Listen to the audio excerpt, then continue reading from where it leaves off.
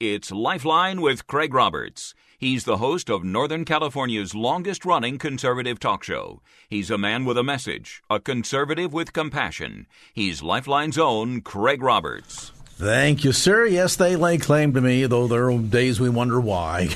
Great to have you with us. It's another edition of Lifeline for a Wednesday, the 21st of March. Is this typically spring has sprung today, right? 21st, 22nd? 22nd. No, 21st. 21st of March. Jarrell, you're not sure because you're looking at me.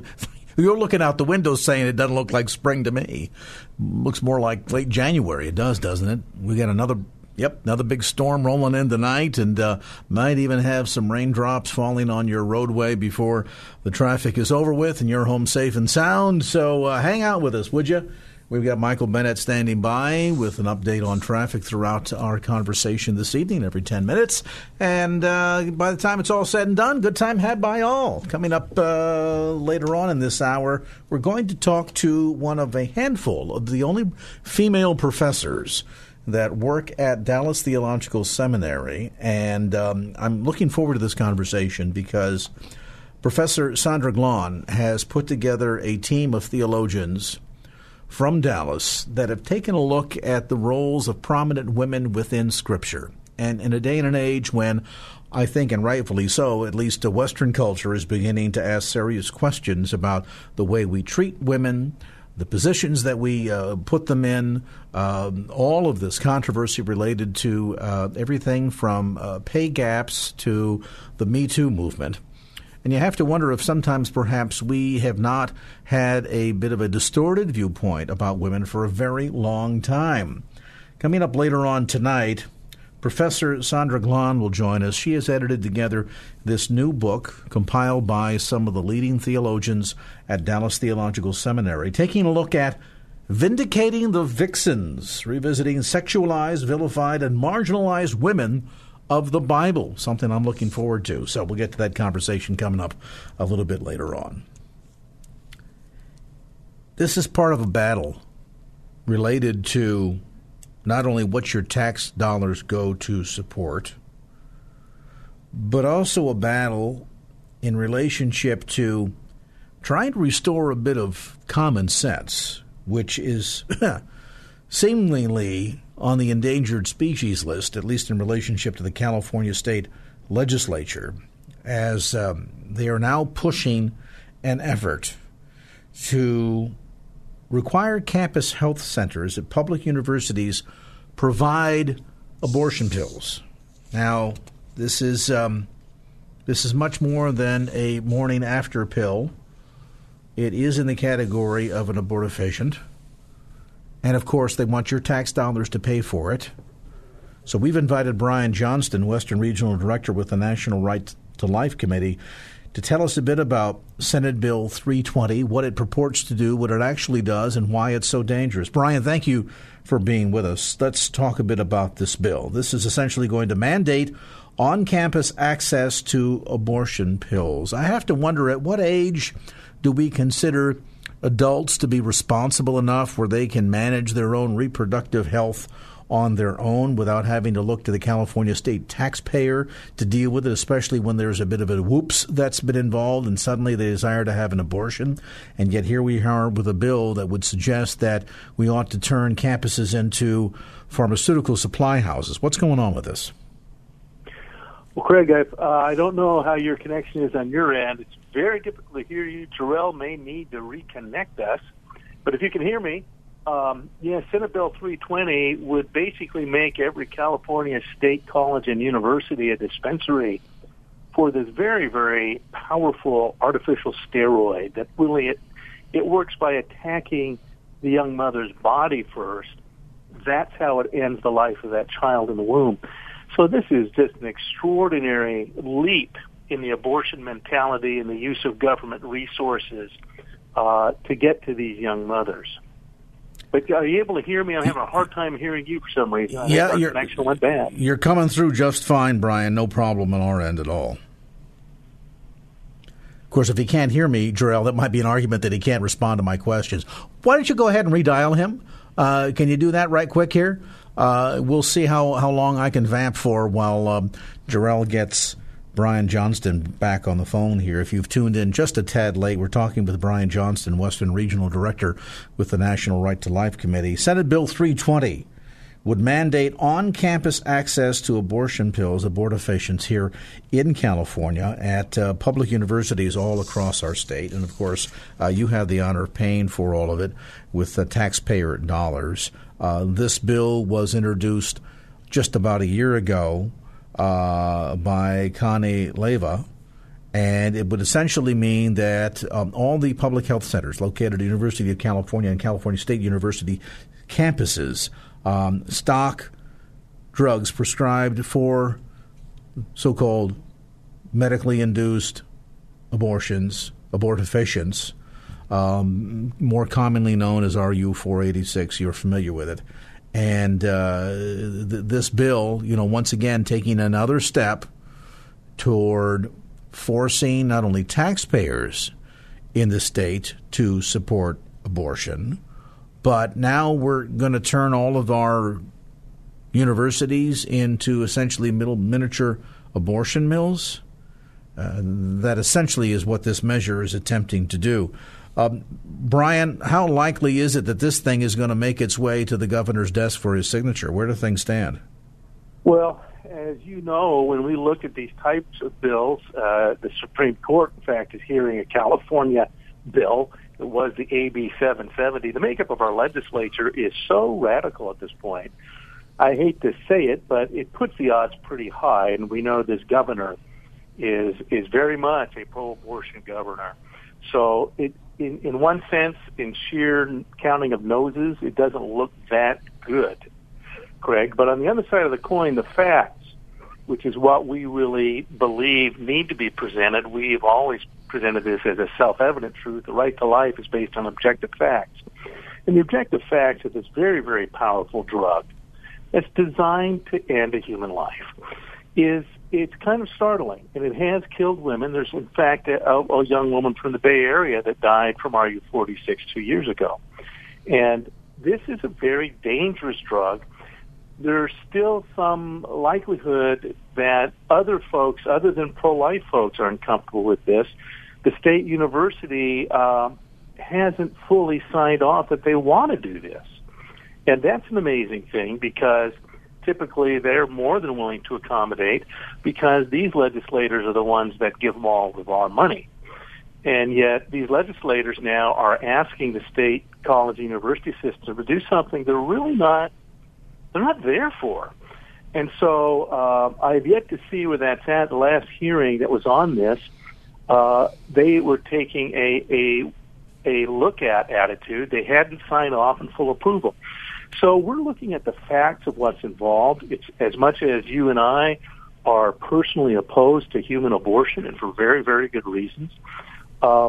There's folks that are looking at this outside of the moral realm and are just looking at the very practical implications of this, and that's a good sign. A straight up and down vote on the abortion aspect of it would not be that positive.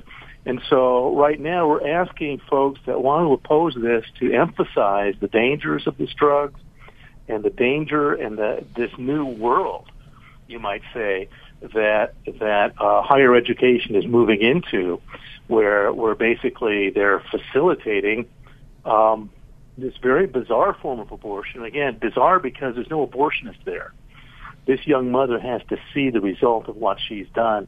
It's a very alarming procedure, and the more you read about it, there's a great website, and it's produced in the Bay Area by the father of the young woman that died. It's called abortionpillrisks.org, abortionpillrisks.org. He's not a pro-life man, but he lost his daughter to this drug, and he didn't even know she was taking it. So this is a step beyond just our personal convictions. This is the government moving into an area that they really shouldn't be involved in. Well, and not only that, but, it also strikes me, as you've pointed out, and we've had these discussions for many, many years, going back to the initial introduction of RU-486 to the public market, that while the FDA approved it, It has proven to have a very spotty history in terms of its effectiveness, its efficiency, and let's make no mistake about it. This is not the morning after pill. This is an abortifacient. It actually induces it's a medically induced abortion, albeit clearly very early on in the first trimester. But as Brian just pointed out, it is not without risks. And not only are the risks, of course, 100% inherent to the child, but the risks are also pretty severe for the woman taking the abortifacient and doing so in an environment absent any sort of medical oversight or supervision. On a personal moral conviction note, I don't agree with it. But even if you set that aside for a moment, as Brian says, and talk strictly about the risk factor involved here, so we're going to provide abortifacients now on college campuses, university campuses here in California. We're going to provide no means by which we might protect the health of the woman should something go amiss. And then what? Open up the state to liability?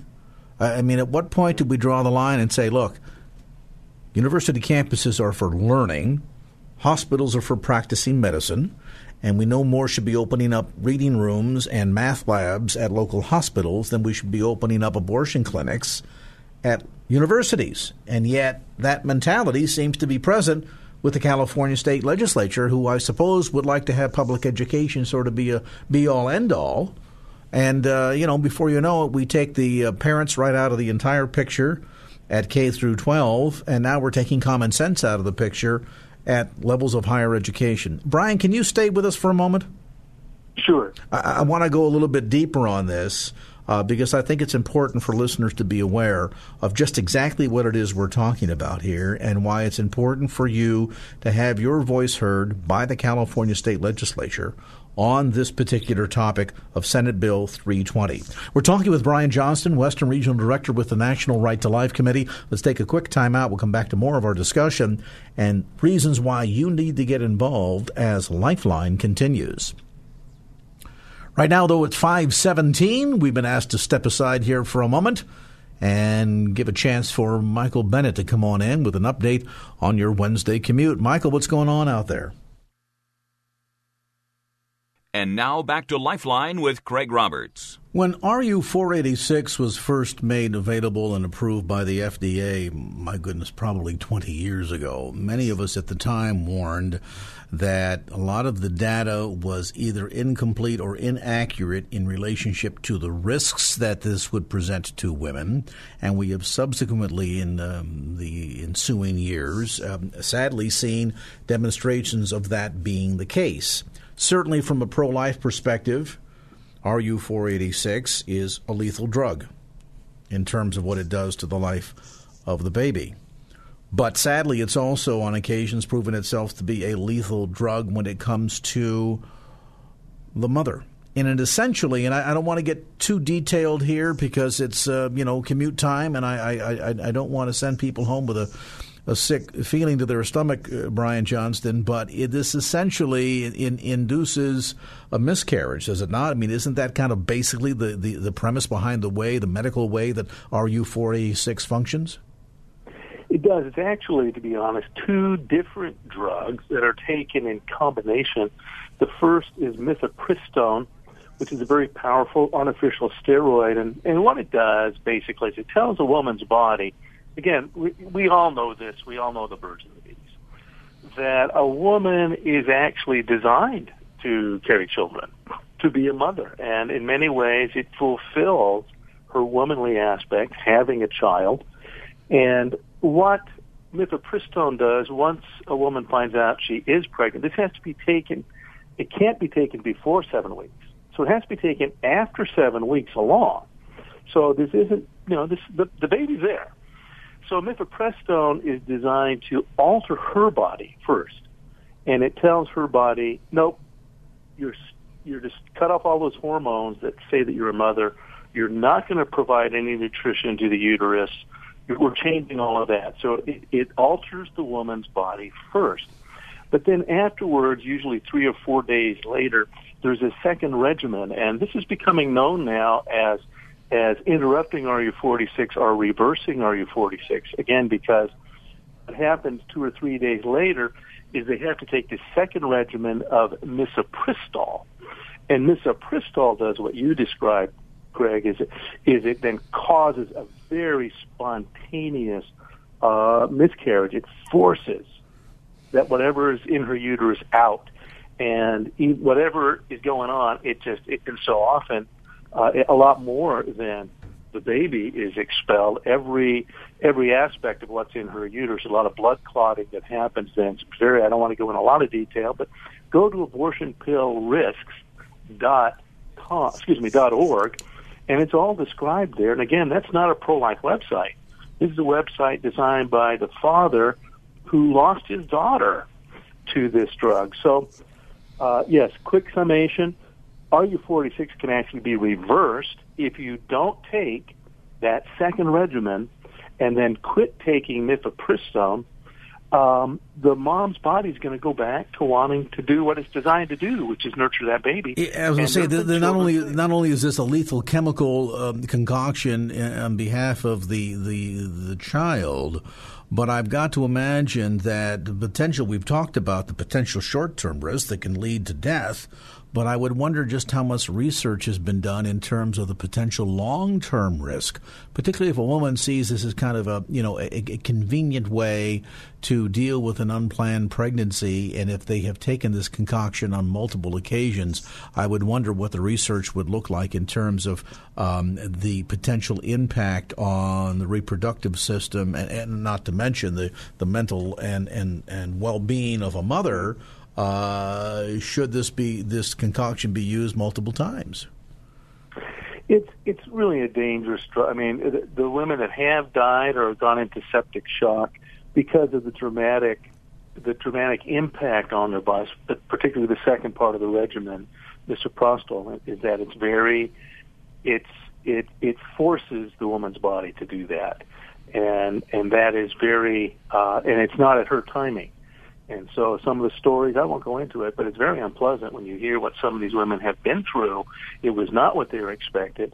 They're not prepared for this sudden rejection from in their deepest part of their body. And it's unpleasant to think about. I don't like talking about it.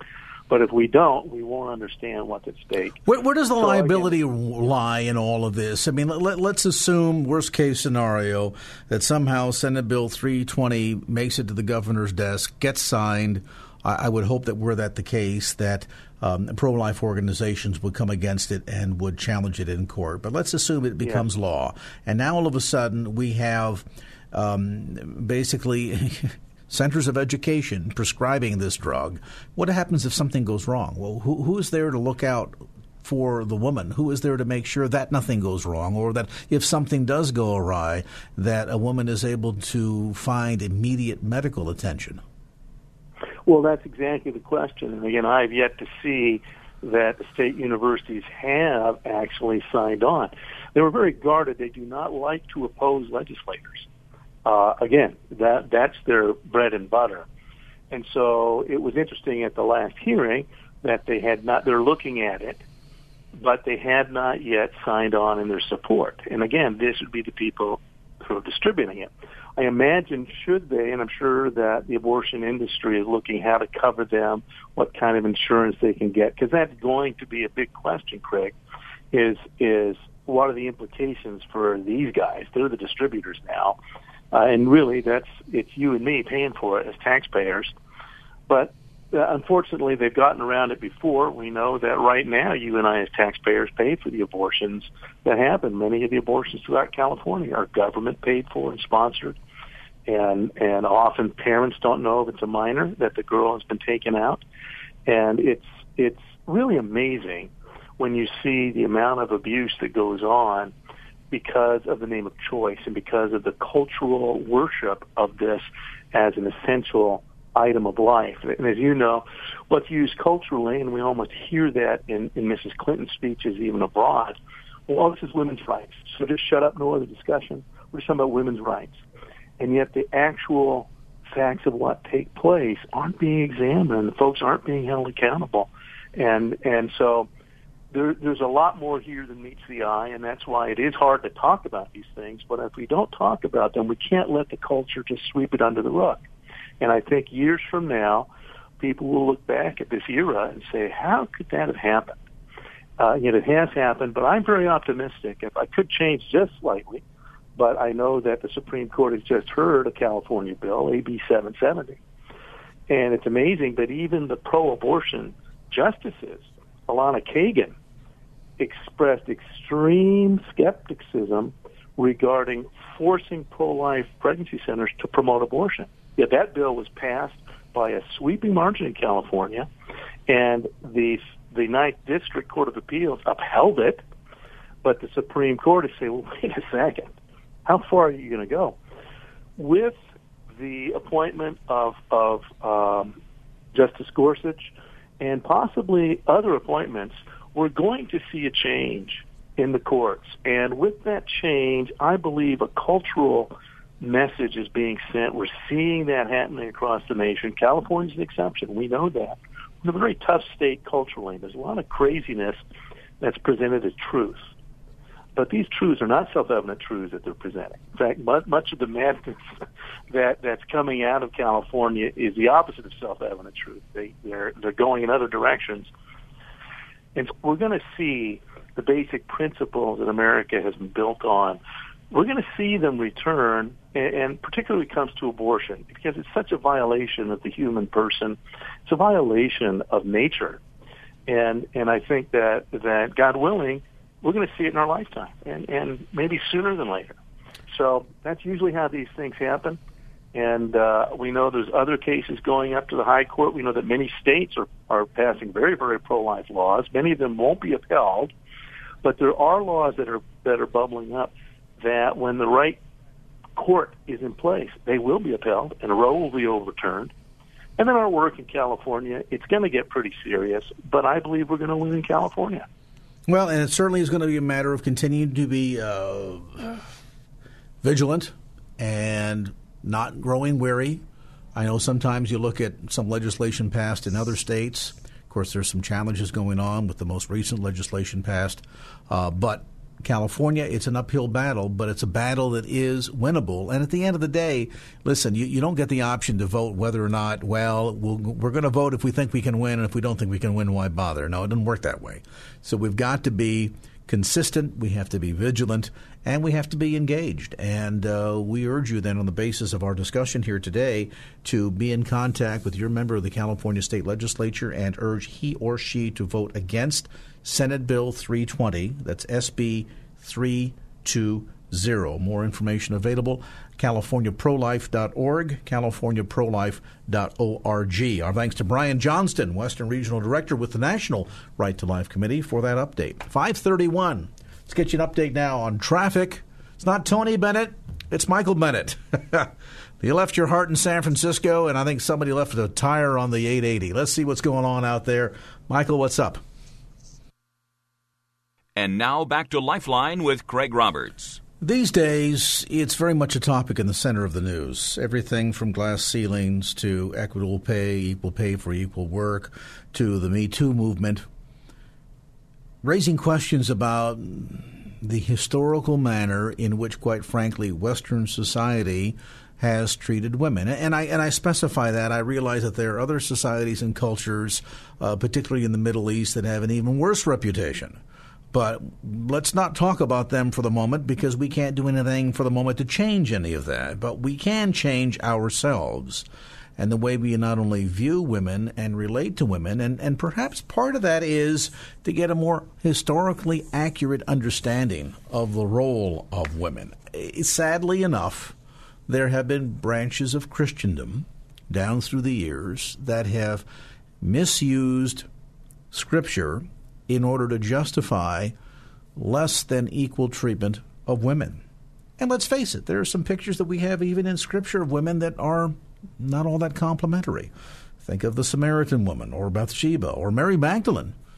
But at the end of the day, are they really as rebellious and naughty as we've come to think? Well, there's a new book that tackles that very question called Vindicating the Vixens. I love that title. Revisiting Sexualized, Vilified, and Marginalized Women of the Bible. This is a new compilation put together by a number of leading theologians, and we're joined now by the editor. She is, by the way, editor-in-chief of Dallas Theological Seminary's award-winning magazine, Kindred Spirit. She serves as a professor at Dallas Theological Seminary, and we are pleased to have with us today Professor Dr. Sandra Glahn. And Dr. Glahn, thank you so much for taking some time to be with us. I'm happy to be with you. Thanks for having me. What a fascinating and timely topic. And I suppose at a level I would say it must have taken some thought to come up with this idea. But at the end of the day, given everything that's going on within Western society and culture, probably high time that we do take a look at this topic from this perspective. You know, we've been working on this book for 10 years, so it had absolutely nothing to do with us in terms of timing. But it's been very interesting to see how timely the message has been of just re-looking at these women, as you said, who we've misinterpreted, and it's affected in many places how we treat women as a result.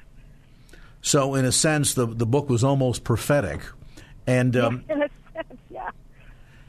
And in terms of the timing, let's spend some time taking a look at this, because one of the things that you do, and quite frankly it should always be done when it comes to Scripture and proper application of God's Word, and sometimes there's sort of this almost novice approach that says, well, God said it, that settles it, I believe it, that settles it, the Bible says it, so forth. And we apply what we think is the proper interpretation of Scripture, and sometimes we use it for proof texting. So we've come to a conclusion now, let's find a Scripture that seems to support our position so we can feel good about ourselves. And yet at the end of the day, as we're taking a look at the whole counsel of God, we really need to contextualize it, don't we, in terms of the who, what, when, where, why, and hows? Right, yeah. So the first chapter, we had an Australian scholar who looked at how should we read the Bible and where did we go wrong in terms of some of our mistakes. And so what we're not in this group is a bunch of radical feminists coming and sort of wrongly reinterpreting the Bible. What we're actually trying to do is call people back to a historical grammatical method of looking at it and just the plain sense of the language. And when the text says that David sent plural men for Bathsheba, and he gets confronted by a prophet who says, you're the man, and there's like no mention of her guilt, start paying attention to the details in the text, because there's a bigger message happening here. Part of the sense of marginalization of women is certainly historical and cultural. But we've also seen in history cases where women have often been marginalized in religious circles. And is part of that because of some of the erroneous application of the way we not only read but interpret and apply Scripture?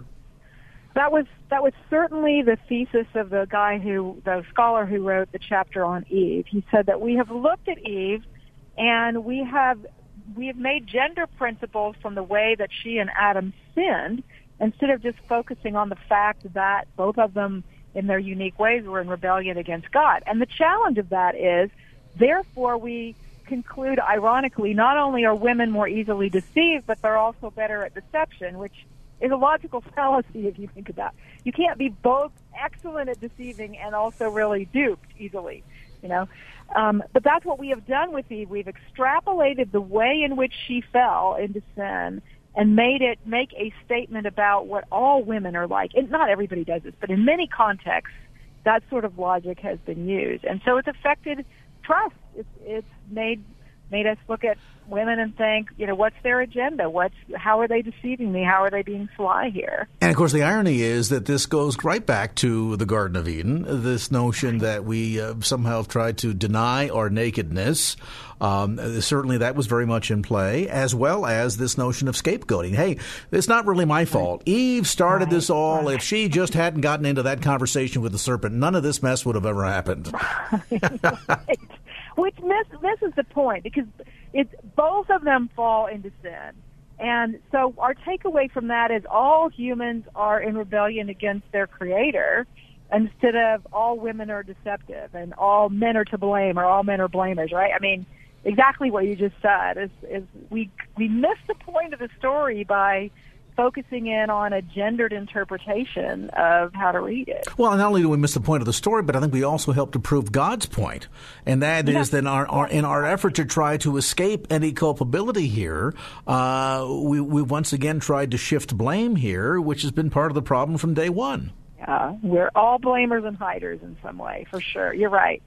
It's fascinating, too, I think, in terms of the broader application of what you and the scholars have gathered together inside of the pages of Vindicating the Vixens, not only in terms of looking at some of the historical misapplication of our understanding of women and their roles, not only historically within Scripture, but certainly within culture and society, but then, too, I think the broader lesson of putting all of this back into proper and appropriate context, which I think is healthy when we're talking about this topic or any other in relationship to what we extract from the Bible and then apply to our own lives. It's easy just to say, well, I'm going to read it and just take it at face value and give no second thought to it in terms of the proper application. That's kind of the lazy man's way out, isn't it? As opposed to saying, okay, what was being written?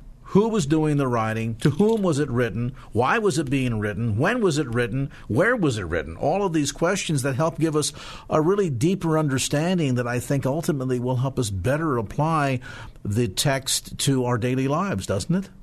Absolutely. Context is so essential. And the fact that we are 21st century Westerners that are pretty much from a position of privilege reading these texts. Here's a great example. The woman at the well that you mentioned as you introduced me, the typical understanding of that is that this woman has dumped 5 husbands and is now living with a guy. And yet every Easter we hear that women didn't walk into a court of law. Their testimony wasn't believed.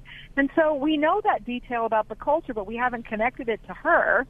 So if you plug in that with the fact that the number one cause of death for men was war, and you also plug in that in our culture we don't have concubines and polygamy most of the time, but in Palestine then they did. Then you come back to the story and say, what if this woman is older? What if she's been multiply widowed?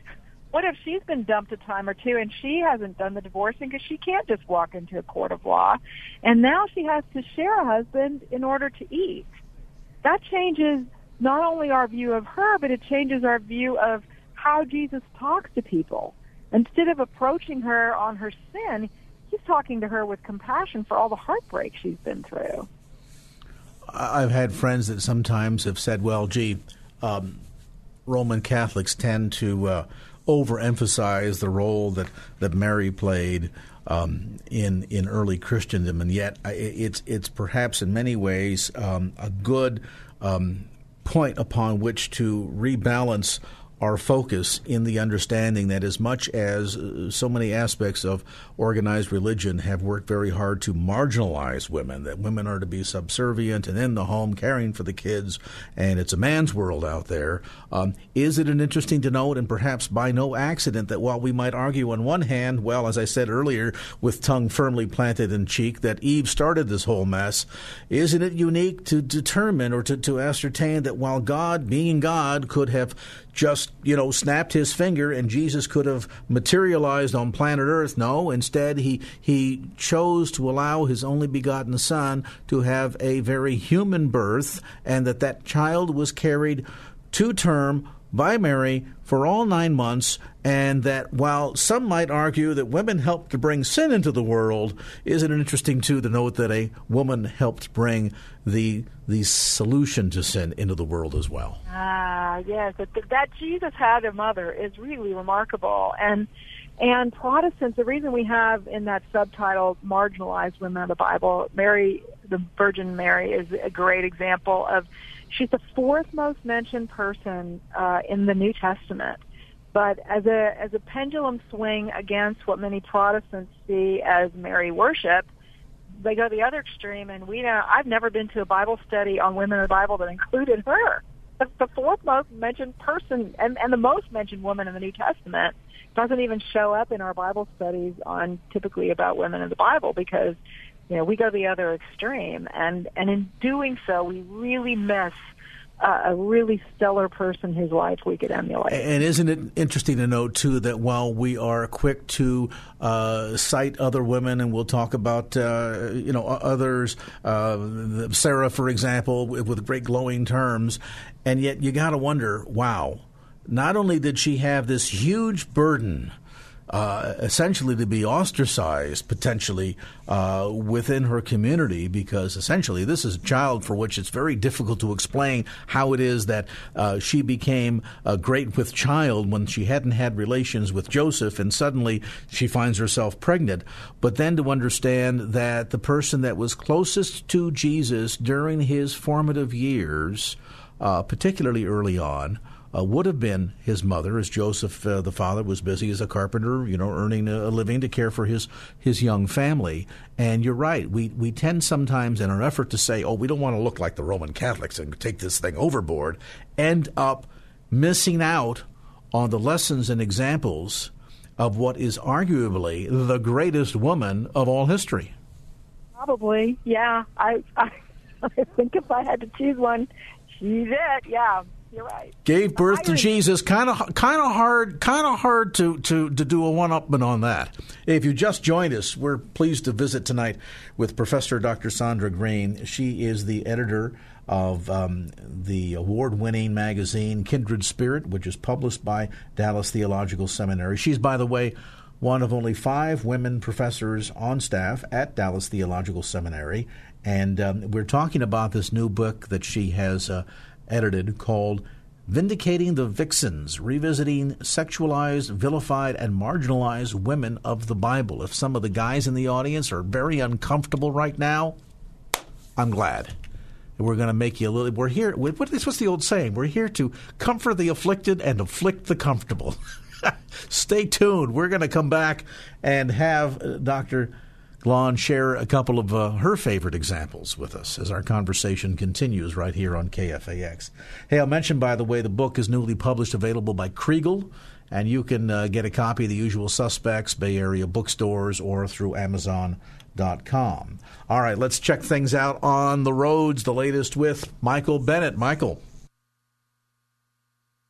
And now back to Lifeline with Craig Roberts. Back to the conversation. With us today is Professor Dr. Sandra Glahn. She is the editor of the newly released Vindicating the Vixens, Revisiting Sexualized, Vilified, and Marginalized Women of the Bible, and essentially gathered a number of notable theologians to come together, take a look at these women, revisit the historical treatment of them, and to essentially realign them with more accurate interpretation of Scripture. I'll mention, by the way, that Dr. Glahn has 15-20 best-selling titles nearly to her own credit, but serves as editor for this important new work. And as all of this was being gathered together, and I would imagine there must have been some very riveting and engaging conversations getting all these theologians together and talking about the various characters and how we needed to present them. What were some of the ones that for you personally, Dr. Glahn, were kind of the big highlights? I think probably the first one would be Mary Magdalene. If you think about, we go to extremes on her. We either see her as portrayed as the wife of Jesus or the girlfriend of Jesus and Jesus Christ Superstar, to the other extreme where, she's a reformed prostitute, neither of which are at all accurate. All the text says about her is that Jesus healed her of seven evil spirits, and that she was one of the entourage that traveled and supported him out of her means, which suggests she was probably also widowed and older if she had independent income. So we should probably not picture her as a 23-year-old. We should probably picture her, much older than that. And she, like the Virgin Mary, or Mary, the mother of Jesus, is a devoted follower of Christ and gets to be the first one to herald the good news to the disciples. So she's somebody I sort of rediscovered in the process. And certainly I think that, oftentimes the characterization, I think of the scene in Scripture with the oil. Yeah. And there oftentimes when that passage is quoted, it's almost with a wink, wink, nod, nod, as if to somehow suggest that there was something untoward going on there. Right. So it kind of started with Gregory the Great back in the 6th century. There are 3 different Marys. One of them is anointing him. One of them is Mary Magdalene. One of them is Mary of Bethany, who's the sister of Martha and Lazarus. And, Gregory the Great was using scrolls. He didn't have the search engines that we have today. So it would be very easy if there are 50 different references to a Mary in the New Testament to conflate them, which is exactly what happened. He conflated all of them, and for centuries, everybody thought they were the same person. The Roman Catholic Church corrected that in the 1960s, but Mel Gibson didn't get the word. It's been very slow to spread. And so for centuries, all 3 of those Marys have been, as I said, conflated, and we need to separate them out because there are 3 women worthy of our respect, not just one. What about characters like Tamar and Rahab? So the thing that was so interesting to me about Tamar is that in the process of looking at Tamar's story, Judah is actually vindicated in a sense. Often when pastors are preaching through the book of Genesis, they focus on the Joseph story, and the Tamar story comes it's treated like an interruption in the Joseph story. And in fact, sometimes people don't even preach on it because they just skip it. Yeah, it's like the attorneys say, we're going to have a sidebar here.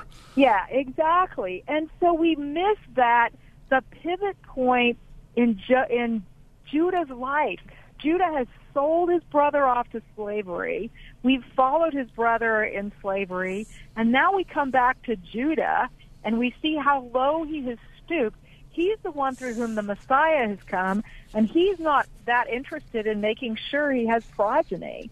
But his Canaanite daughter-in-law does care. Oh, the irony of this. It's the outsider that shouldn't be caring that does, while the insider with all these great promises doesn't.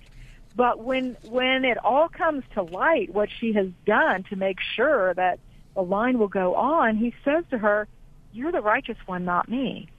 And the very next time we see him, he's offering his life in exchange for that of Benjamin, the brother of the full brother of the half brother that he sold off to slavery. He has had a major change in his life to go from selling somebody to slavery to offering your life in exchange. And the pivot point is this encounter with somebody who should not be more righteous than he is, but values the thing he should be valuing. So I loved that Carolyn Custis James did that chapter, and I loved how she really, it didn't end up at all a men-bashing thing. It really vindicated both Tamar and Judah in the process. All right, but let me give you a name now that I know, and some listeners are thinking too, I got a name that you are not going to be able to resurrect out of the bad reputation. And clearly we all know Bathsheba. She set David up. What about Bathsheba? Yeah. Okay. So, we did not set out to vindicate every vixen. Some of them don't need vindicating. Potiphar's wife doesn't deserve to be vindicated. You know what I'm saying? But Bathsheba. So when you come to the Bathsheba story, we have to pull the camera back and say, what is the author of this book trying to show? And in the narrative, we're following the life of David. He's come off the backside of the wilderness. He just loves God. He's a worshiper of God. And then he gets power, and he starts abusing it. And so the passage begins in the spring of the year when kings go out to fight, and you should be thinking, so what's David doing on the palace, balcony? And the next thing he's doing is he's spotting this woman, and he asks who she is. Well, the palace is on the high point of town, so he's going to be looking into everybody's rooftops. And the text doesn't say that she was unclothed. It says she was washing, which is the same word that is used for washing your hands. But any gentleman should just look the other way. Like if she's in the privacy, even if it's on the rooftop, which is typically where people would bathe, they didn't use a bathtub in the ancient Near East. There wasn't that much water. So, he asked his guys, who is this woman? And they kind of warn him, like, well, she's the wife of one of your, best warriors and the daughter of one of your great advisors. In other words, don't mess with her. And so he sends men, plural, to get her and bring her. There's no conversation with her. She is not hanging out of the palace trying to seduce him. There's nothing in the text that suggests she has any agency. And now that we know a lot more about differentials of power in relationships, like Bill Clinton with an intern, or a youth pastor with a teenager, we know a little more about factoring in who has more responsibility. It's always the person that's in more power that has more responsibility. So Bathsheba not only does David help himself to Bathsheba, but then when he finds out she's pregnant, he has her husband basically killed. And the text says that Bathsheba mourned for her husband. But we just gloss over that little detail and somehow come up with a story that this is her fault when there's nothing, not one word in the text that suggests that it is her fault. That's not to say some women don't seduce men. We see that in Proverbs, some of them do. But this one didn't. And by blaming her, we often get in the habit of just asking people, what were you wearing? What did you do to evoke this response? And we blame the victims instead of putting the responsibility on the person who should not have abused power. Well, and sadly, and yet very realistically, no doubt many of the women in the audience will say, well, that's what men do.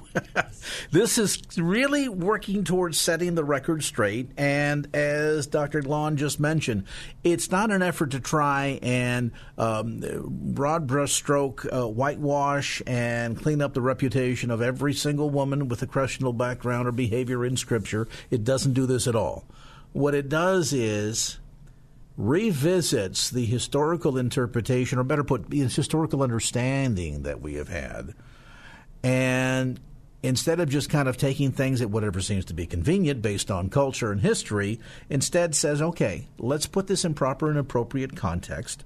Let's look at these characters within Scripture, both in terms of who the author was, to whom the author was writing, when it was being written, where it was being written, why it was being written, and then extrapolate out of that with a little bit more illumination in the interpretation, a clearer, cleaner, quite frankly, less chauvinistic understanding of who some of these figures were. And many of them, as Dr. Glahn mentioned a moment ago, we've kind of missed out on some tremendous lessons here, because we have tried to either throw the baby out with the bathwater or, kill the gnat with a 5,000-pound sledgehammer.